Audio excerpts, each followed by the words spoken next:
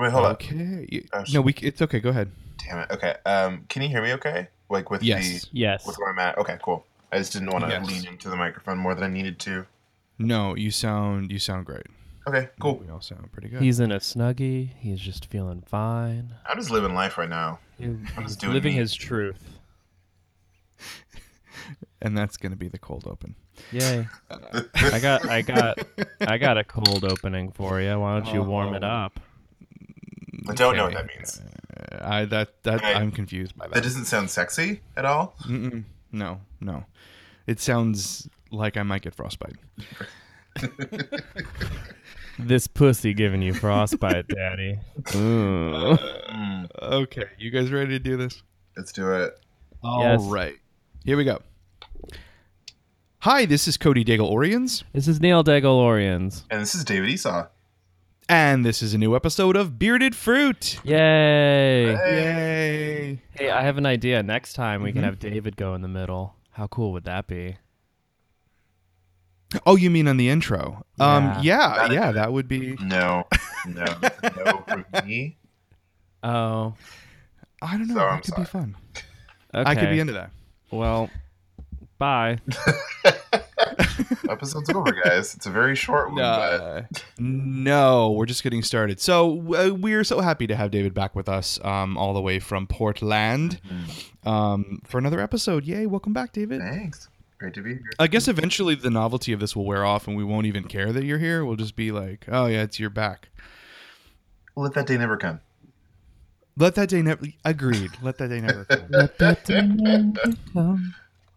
So before we dive into this week's episode, I wanted to talk about a couple of the episodes that we have done in the last few weeks. So in the last 2 or 3 weeks, in response to some of our episodes, some of our trans listeners have taken the time to connect with us, and they very rightly have pointed out that in the last couple of weeks, we've been talking about bodies and masculinity and the issues surrounding those things and those interactions in the gay community through a very strict cisgender lens.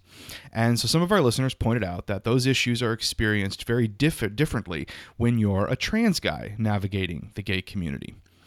And we agree. You're totally right. And I'm speaking for my two co-hosts, but we want to correct that gap in representation. So we're going to work in the coming weeks on a handful of episodes that are going to be specifically focused on the trans male experience in gay world. That'll be cool. They clearly cannot focus on us because none of us are trans guys, so we need your help. I want to first invite anybody who is trans and male out there who has experiences navigating all these things in gay world. Send us an email and talk about your experiences dealing with body shaming, racial preference, masculinity ideals, or anything like that you want to share. Experiences that are either real world queer space experiences or those digital spaces for gay men that we've talked about. Just make sure if you send us an email, you leave us a name and a way for us to reach you. That email is beardedfruitpodcast@gmail.com. Or you can call our Bearded Fruit hotline. It's not really like a hotline, but it's our Bearded Fruit phone. The fruit phone at... Is it a banana phone? I Just wish a banana. it was a banana phone. It should be. That number is 860-785-0633, and you can leave your story there. Just remember when you do, leave your name and where you're from. You could also just record an audio clip of yourself sharing your story or your thoughts about those issues in an MP3. Send that to us via email and add your voice. We'll do some interviews over the next few weeks. We'll put together some episodes focusing on the trans male experience in gay world, and we'll let you know as those develop when they will reach your podcast listening ears. So just a reminder. Go ahead. No, just you do your thing. It's a joke. Don't worry about it. Okay. So that email again is beardedfruitpodcast@gmail.com. And that number, the Bearded Fruit hotline, is 860-785-0633. And we are very much looking forward to hearing from you and putting those episodes together. So now, on to this week's episode. Dun, dun, dun. Yay. I'll let y'all talk. So a couple of weeks ago, probably a week and a half ago, I had an interaction with somebody on Twitter, and that sort of is the basis for this conversation. And I tweeted something because I was bitching about something on Twitter, because that's what I do. Cody And actually exclusively only interacts with people on Twitter. no, I don't. No, I It's- didn't interact. No. It's a joke. I was making Okay, a joke. yeah. Oh my god. So, okay, I was Well, like, wait a minute. No, tried I it. interact No. with Tried people it. in the world too. Well, But, bye. no, but clearly that hit like a part in me that's very accurate. I don't really have a lot of real world interactions. But anyway, in this conversation with him, I tweeted about being fed up with heteronormative bullshit. And he tweeted back at me, sort of like pushing back and calling me out on that, saying that that he hated whenever he hears gay guys use the word heteronormative, that it's used as an insult to straight people for anything that we don't agree with, and he hates that it gets used in that way, and he wishes that gay guys would stop using heteronormativity as an insult for anything we don't agree with. And so I wanted to discuss that this week. I wanted to discuss heteronormativity and our interactions with it, and why we should be fed up with that heteronormative bullshit. Well, first of all, straight people should be offended if they get called heteronormative, because I'm offended by heteronormativity. So there's that.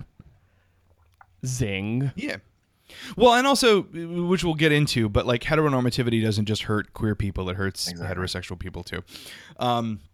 But so I wanted to just kind of start by evening the playing field for everybody and explain what heteronormativity is, because I think sometimes that is a little bit confusing for people. So this is coming from a book you may be familiar with. It's Queer: A Graphic History by Meg John Barker and Julia Scheel. It's a book that we discussed on the podcast a couple of months ago. It's a really great graphic novel about the fundamental ideas and idea makers of queer theory. And so queer theorist Michael Warner popularized the term heteronormativity in the early 90s. And what heteronormativity refers to is a set of related cultural assumptions that normal or natural forms of attraction and relationships are between one man and one woman. And that one man and one woman will naturally embody conventional gender roles and norms and have sex where the penis goes in the vagina. That's Nice. heteronormativity. That's like at like the basic level. That's heteronormativity. The cultural assumption that being a dude and dating a woman is the normal, natural thing you're going to do. That if you're a guy, you're going to act like a guy, air quotes. If you're a woman, you're going to act like a woman, air quotes. And the only sex that you're going to have is peen in vag. Those are very scientific. Yes, those are, yes, that's from my college learning. All right, so I guess I wanted to start by just sort of talking about how having us share our interactions with heteronormativity and how those assumptions maybe have shaped some of your decisions or some of your identity building and kind of starting there. Anybody want to grab that? Sure. I'll take the baton. So I feel like I encounter this most often with, I guess, conversations about monogamy, and I guess specifically about being in a relationship and choosing to not being in a relationship. In fact, yesterday I was hanging out. I was with a friend, and he was all up on me. And we were talking, and I was yeah, I'm just mostly into friends, friends with benefits is super fun. And he was oh, okay, we can just, we'll just hang out and we'll see if a relationship happens. I was well, I did explicitly tell you that I'm not really interested into a relationship, so that's probably not going to happen. And he kind of got offended that I wasn't looking for a relationship. And I was I mean, I get it, but not everyone is trying to be in a relationship, and that's fine. No one is on. No one needs to be on like that marriage track, and that's fine. No, not everyone is trying to be monogamous, and that's fine. I feel like I get like a lot of guys who are kind of upset that like I'm I'm out here doing me and doing other guys, and like not trying to be tied down in that way. And I feel like that is a very heteronormative, I don't know, expectation to everyone for everyone to be on that track. And I don't know, I'm just not there, and it's frustrating having to have this conversation that having the conversation where I have to explain why I'm not looking for a relationship, and like I don't want to explain that. I just want to not be in a relationship. Like that's kind of that's kind of the long and short of it. Well, and there's totally also like this interesting thing happening where there's a very casual nature when it comes to relationships and hookups and that kind of thing. Like that's a very real thing. There's this like expectation for casualness, and yet at the same time there's that where it's like, well, how dare you not want to be with me? It feels like it comes from like a like he thinks you're rejecting him or you're rejecting the idea of him, and it's like that's not what's happening. It's actually just like you just aren't interested in that. Totally. You're just not looking for that right now. Or ever, like, and that's cool too. Like maybe you're just happy on your own in your own kind of way. And that's great. That's great for you. You're doing great, sweetie. You're doing great, sweetie. Sitting in your Snuggie, not being in a relationship. Wow, that sounded mean. I'm sorry. I mean, but like that is also me. So drag me. Don't be mad because I'm doing me better than you're doing you. Thank you for that, Childish Gambino. 2015. Yeah, well, and then because I'm a little older than the two of you, something that I absolutely have experienced a ton, and particularly in my interactions with guys who are kind of my age now, they're to like jump off what you experienced, David, that there is like a real like a desperation to get into a relationship with anybody who shows any kind of interest back. That it feels like it's an imperative. It's about, if I'm not in a relationship or if I can't land a person, that is somehow saying something about me, that there's a very kind of negative self image that comes along with that, and there is this pressure that any kind of interest needs to develop into that. It must be there. And it must become a relationship, and we must become partners, and that must be the thing that will happen. I feel like that's something that I've experienced a lot with people who grew up in the gay world that I grew up in. So yeah, I yes, concur. I just feel like as queer people, we allow ourselves to have so much freedom in how we experience the world and how we go about relationships and things, and we need to exercise it more. Like we don't have to follow these rules. We can kind of set our own path, and it is kind of frustrating when people try to put these limits, especially other gay people, and they're trying to set like these very heteronormative limits on us. Like there are no rules. Like why would I do something that I don't want to because society thinks that's what I should be doing. That's what I should be doing. Like it doesn't make sense to me. Yeah, like the whole idea of being queer is being queer. Exactly. like the whole idea is to not do that. Something that I've been experiencing a lot lately, and I guess also to a certain extent Cody's been experiencing this as well, is pressure from a certain relative of mine to have a child and buy a house. And I think it fits into that fits into heteronormative because, well, we're married, so that's what you do. Yeah, like we should buy a house because that's what you're supposed to do, and you should have a kid because that's what you're supposed to do. And that's not to say that like queer people can't do that. It's actually, great that we own land and own children. Right. That's a phrase for that. Sure. That's an interesting way to phrase that. Yes. Yes. I went to Costco and I picked up a 12-pack. But like, it's just funny because, especially the house ownership thing, I think that's a very strange form of heteronormativity. And when I think heteronormativity, I really think like suburban, nuclear family. I think white picket fence. And I think those that fits into it in a more macro sense, where it's not just man and woman are the expectation, but it's also like the expectation of what you're supposed to do once you are in a relationship, once you are structured and stable. You're supposed to get to that point and then do stuff with it, such as buying a house and working a 9 to 5. If you don't work a 9 to 5, that's weird. Like, what are you doing working as a bartender? Like, you shouldn't be doing that. I think that kind of fits into it from this like social sense. I feel like heteronormativity is intersectional. Yes, I said it. Heteronormativity is paying taxes. And no, I'm not about that. Paying taxes is homophobia. That's what that is. But like, I think that there's definitely like a class aspect to it too, where it's like, not only do you have to settle down, buy a house, but you also have to have a kid, and then on top of that, you have to be able to afford all of those things. Right. It's like I can't do that. I work at a nonprofit.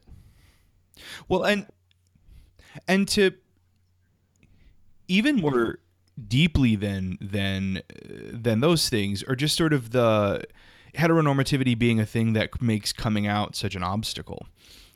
Even before you actually are out and in the world sort of dealing with relationships and dealing with the challenges that possesses, the expectation that you are going to fall in love with someone of the opposite sex and create a relationship with them makes just self-identifying as gay or queer a challenge. It is the thing that makes coming out a necessity, and secondly, difficult. If we weren't expected to pair off with the opposite sex and have a family and do all that, there would be no negative things surrounding sucking a dick. Right. You know?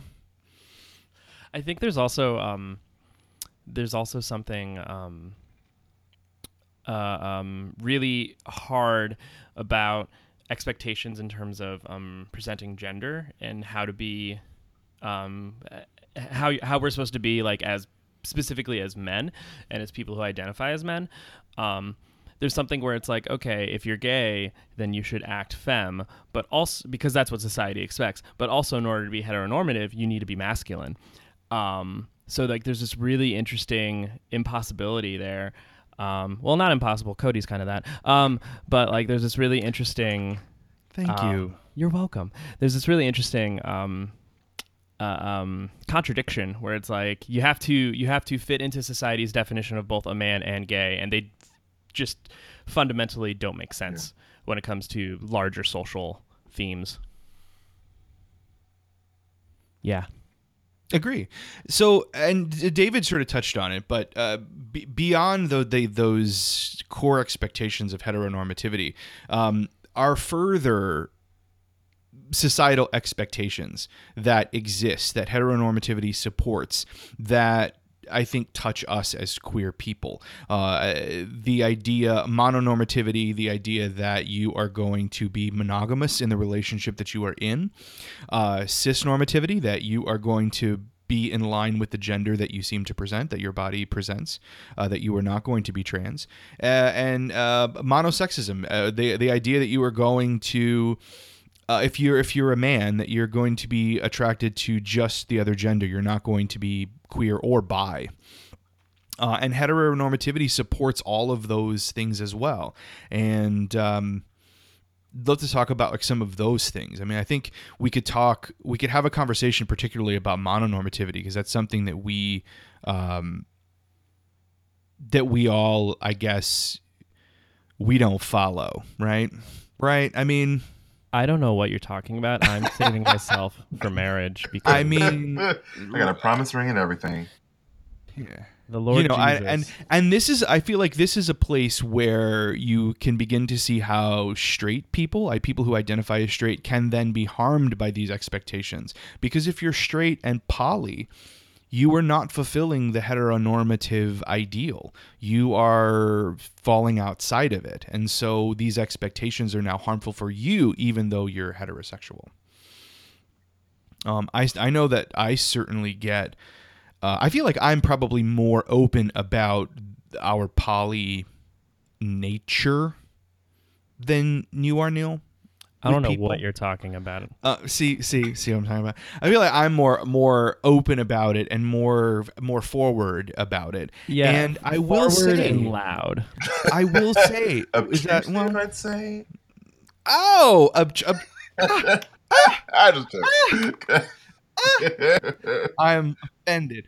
No, but I certainly do in those conversations encounter guys who will immediately assume a lot of things about me and my relationship based on that.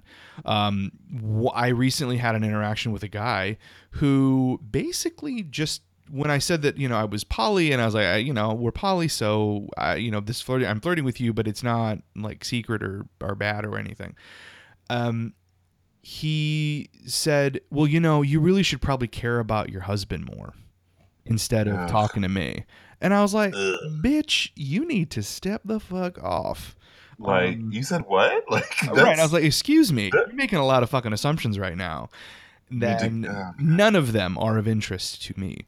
In reality, I was actually sitting behind his shoulder reading this whole thing, eating popcorn. Like that Michael Jackson gif. I feel very cared about you very much. That's how we express poly, is that we watch each other on Growler. Yeah, you don't put that in the universe. That's weird. That's a weird canon for people to think is a real thing. That's not Don't true. be kink shaming me. Popcorn eating fetish. That is not true.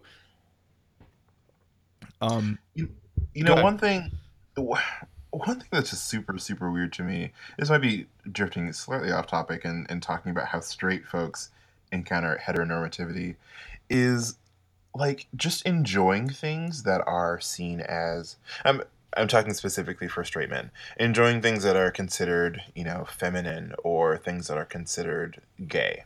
Like, for example, like getting your ass eaten out. That's a fun thing. Like, that's an enjoyable thing for most people. And I don't have a ton of straight friends, but there's always like this, oh, well, that's gay. Like, I can't do that because, like, I'm a straight guy. Straight guys don't do that. And it's like, why would you limit yourself to something that is really enjoyable, feels great, just because it has a feminine connotation or a gay connotation to it? Like, why would you set yourself in this box and, like, not want to enjoy things that are, like, empirically awesome? It doesn't make sense to me. And, like, even outside of sex, remember that one time we were at Hot Topic and I tried that dress on? Oh yeah. It would have looked so cute if it actually fit me, but, like, stuff like that where it's like I enjoy painting my nails, but then I've noticed that when I'm in public and I have my nails painted, I tend to, like, hide my hands for many reasons, and it's just like, this is terrifying. I feel real cute with, like, pale yellow nails or, like, a pink nail. Like, I feel real cute right now, but I can't show that because of what is expected of me and how I otherwise present my gender.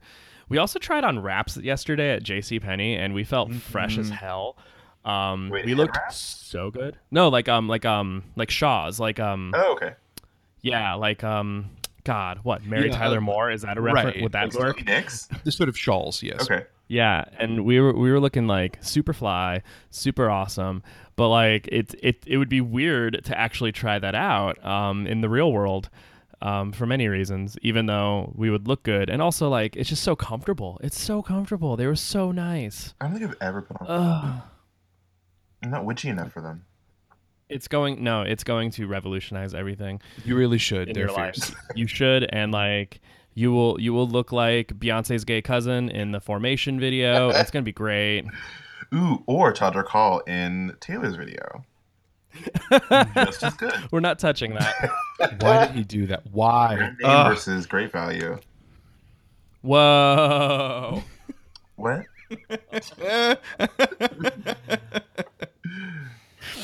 Oh, Taylor, she's dead. Yeah, no, to when you were talking about when you were talking about getting your ass eaten, I couldn't think of the examples. I'm sorry. I think it was a great example. But I think to answer your question, why do people limit themselves? Not so much to answer that question, but the power of these expectations are so strong on people. Because by following those expectations, you get to navigate the world without a lot of discrimination. You get to navigate the world without a lot of external pressure. You get to navigate the world without the burden of being different. And I think that's appealing. I mean, I don't know how it's appealing. That's a very appealing thing, to not experience discrimination. I'm down for that. And so I think it's very easy to say, nah, that's gay. I'm not going to let you eat my ass out, so that you don't have to experience what we have to experience all the time. Well, and then like that goes on. I mean, that's essentially, we're talking about passing, essentially. So it's also like, I don't wear nail polish so that I can pass. Mm-hmm. And that it's easier to navigate the world when I'm passing than when I'm explicitly doing something that visually makes me queer. Yes.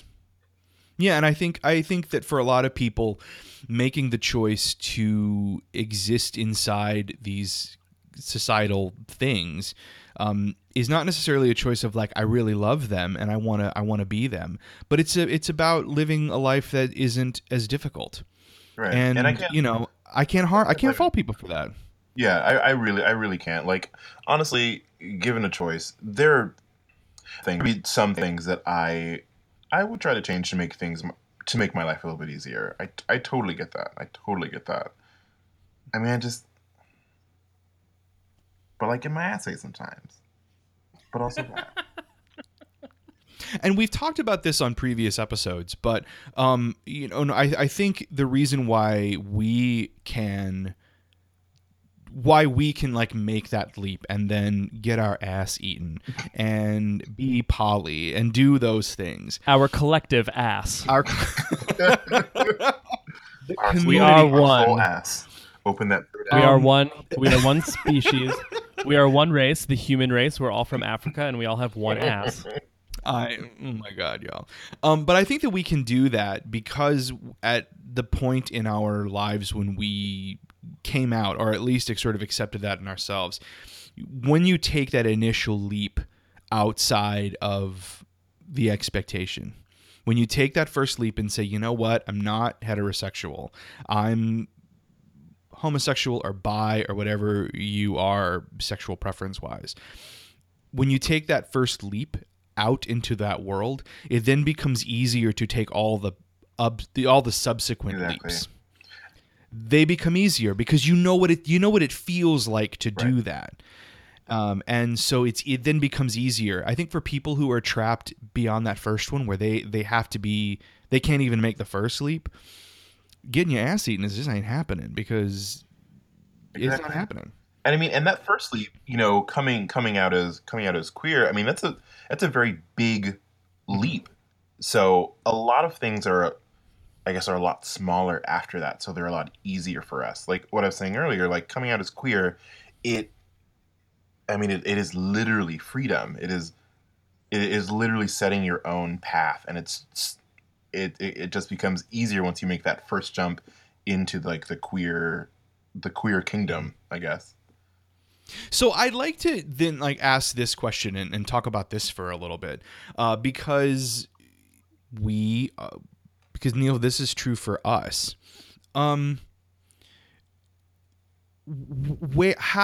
do some of those heteronormative ideals fit into being queer? Because we, for example, are married.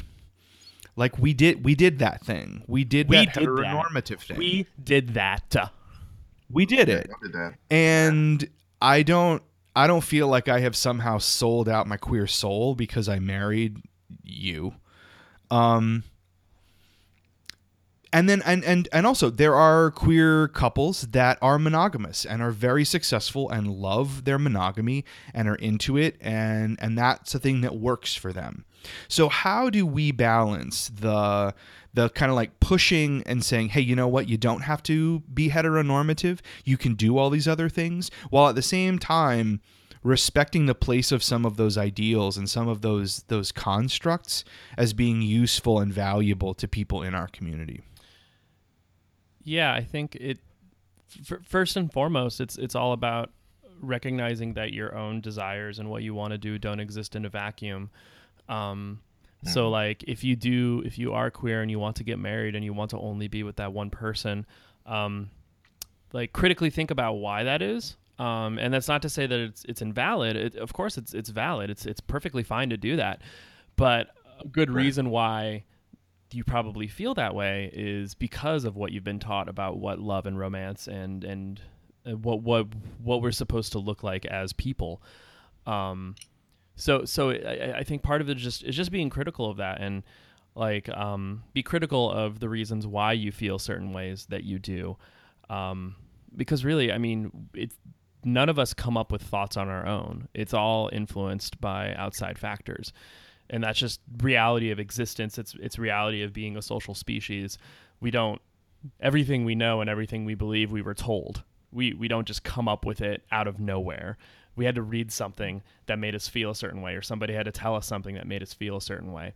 Or we had to see The Little Mermaid 20 times in a row in 1 week to feel like maybe I should change for a man. I don't know where that came from. Sorry. But I think... And it's... You go. Oh, good. I mean, basically exactly what you're saying. Like, it's like these actions, like being monogamous, being married. There's certainly nothing wrong with that, and those are great things. It's the expectation that those are things that you must do to be, to be a right person. That's where the issue is. And we've talked several times before. Like it's not so much the action that is the issue, whether it's being married or having or not having sex with somebody. It's the reasons behind it that can be problematic. Also, I think another part of it is having the expectation for other people to follow your same path. Like, let's say I'm married, I'm monogamous. That works for me. It's great. It works for me because I like it. Where it becomes harmful heteronormativity is my expectation of my other queer family to fall in line with that. Like, just because it works for me doesn't mean it's going to work for anyone else, and I have to be cool with that. Like, I have to let people live their own life, find their own happiness, and just do me. You know, it's like, here's how I think about it. It's like, I like spinach and like all that, but I also understand why somebody wouldn't like spinach. You know, like right. I get that, and I'm not going to say, oh well, you have to eat spinach in order to be a person. Like it's really not that far a cry from something as stupid as that. Like and in the same sense too, like to a certain extent, it goes the other way where it's like, okay, we're poly, but that's not the only way to be queer, and we recognize that, and it's not like we. It's not like that one, what was it, Advocate spread where it basically said that polyamory like transcends all human experience. Mm-hmm. Like we're not about to do that. We're not about to be like, oh yeah, if you're not polyamorous, then I feel bad for you. Like, no, it works for our situation. We enjoy it, and it's that simple.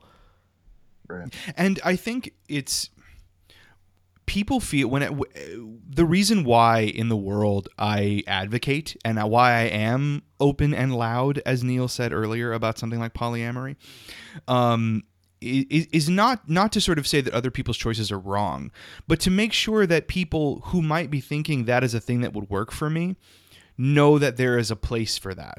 Because when you exist outside of the norms, you're not really seeing a lot of positive depictions of your non-norm behavior, the thing that you're inclined to be or the thing that you're inclined to do. And I think that a lot of times guys who are just poly, guys who aren't poly will feel as though my saying, well, I'm poly and that's a thing that I'm doing, is some sort of personal affront to them, that I'm saying something about their choice, when really I'm just trying to say, hey, you know what, this is the thing that I do, and if you are into that, then you can be into that too. That to recognize that advocacy for those things isn't judgment on you if you are choosing to follow the construct that is the dominant one. Ooh, Daddy, give me your dominant construct. God. This is all the time. This is literally all the time. Damn, hi, my name is Shane. I identify as a dom construct. Wait, what name? Shane. Oh, yeah. I think you said Chain. Oh no, that actually Chain would be a better name for a dom construct. It's like a pup name, but it's a dad name. I'm Dad Chain. Papa Chain. I have a question. So, do you think that you can call yourself queer while following a very optically heteronormative lifestyle, like being married, being monogamous, straight-laced, white collar, et cetera, et cetera? Like, is that still queer? Like, does that question make sense? Are they still two dudes or two women, or? Yes, in the scenario they would be. See, I would say yes. I think that as well. I think that justification, though, of like, are they two dudes, are they two women? There's a total slippery slope there in terms of bisexuality erasure. Right. Yeah, that's fair. No, very fair. In terms of transgender people who are in heterosexual relationships, in terms of, I think it's way more than just that. I think like because I know people who call themselves bi or pan or something like that, but they're in very, very hetero situations. And I kind of raise an eyebrow because at the end of the day, for them to hold hands with their partner in public radically means something different than for me to hold hands with my partner in public. Right. Mm-hmm. It's a different political reality. And there does need to be some kind of recognition of that. There needs to be recognition from people who are in those situations to be like, yes, externally I am not queer, but I think it also comes down to a very internal process. Because when you are queer, you feel oppression. And I think that's what it all boils down to. Do you feel oppression for whatever reason based on your sense of your gender, your sense of your sexuality, your sense of your sexual desires? And, I think to a certain extent, people can be in those hetero, passively hetero things where they have a kid and they have all that stuff and still experience queerness. But then flip side of that coin, if you're in a straight couple and you're trying to identify as queer because you're into BDSM, not the same thing. No, totally not the same thing, because there doesn't come an oppression because you're into BDSM. I'm sorry, there just isn't. Well, and I think too, you have to also think of queerness in two ways. One, there is your personal identity of queerness, and like Neil said earlier, it's whether or not you feel like you experience oppression. But then you also have to recognize on the flip side that there is an outside visibility construct for that too, whether or not you appear to other people as queer. So you can most of the time I can pass as a straight guy because I quote unquote look like a straight guy in the world. So whether or not, I mean, every day I go around feeling like a queer person inside my own experience, right. But in the world, I don't always get treated that way. And I have to be aware of that difference. And so I think for like two bi people who are in a heterosexual relationship, they both can feel bi erasure and feel biphobia inside their own experience. So they can like legitimately say, well, I do feel queer, but at the same time, they also have to recognize that from the outside, you might not necessarily be queer, air quotes, to other people, to the world. Right. And that has its own set of privileges and advantages, disadvantages. Like, I guess I've always had an issue with, with queer being a completely optic thing. Like, oh, you look queer, so you're queer. Because I don't know. I feel like, I don't know. I've always just taken issue to that because I feel like being queer is more of a not a feeling, but a state. Like it can represent itself in fashion and these different choices, but in reality, I mean that's all it's all very outside, and I feel like queer is something deeper than what you wear. Queer is a construct. Tear it apart. Well, and I think too, queer, that sort of like internal queer experience, that deeper experience is about an individual's experience against power structures, against things like heteronormativity that wield power, feeling powerless, having laws and having social expectations other you, to discriminate against you, to take things away from you and your experience. Like that's. Yeah, you can quote unquote look queer and not experience those things deeply, and yeah, that sort of feels a bit like posing to me.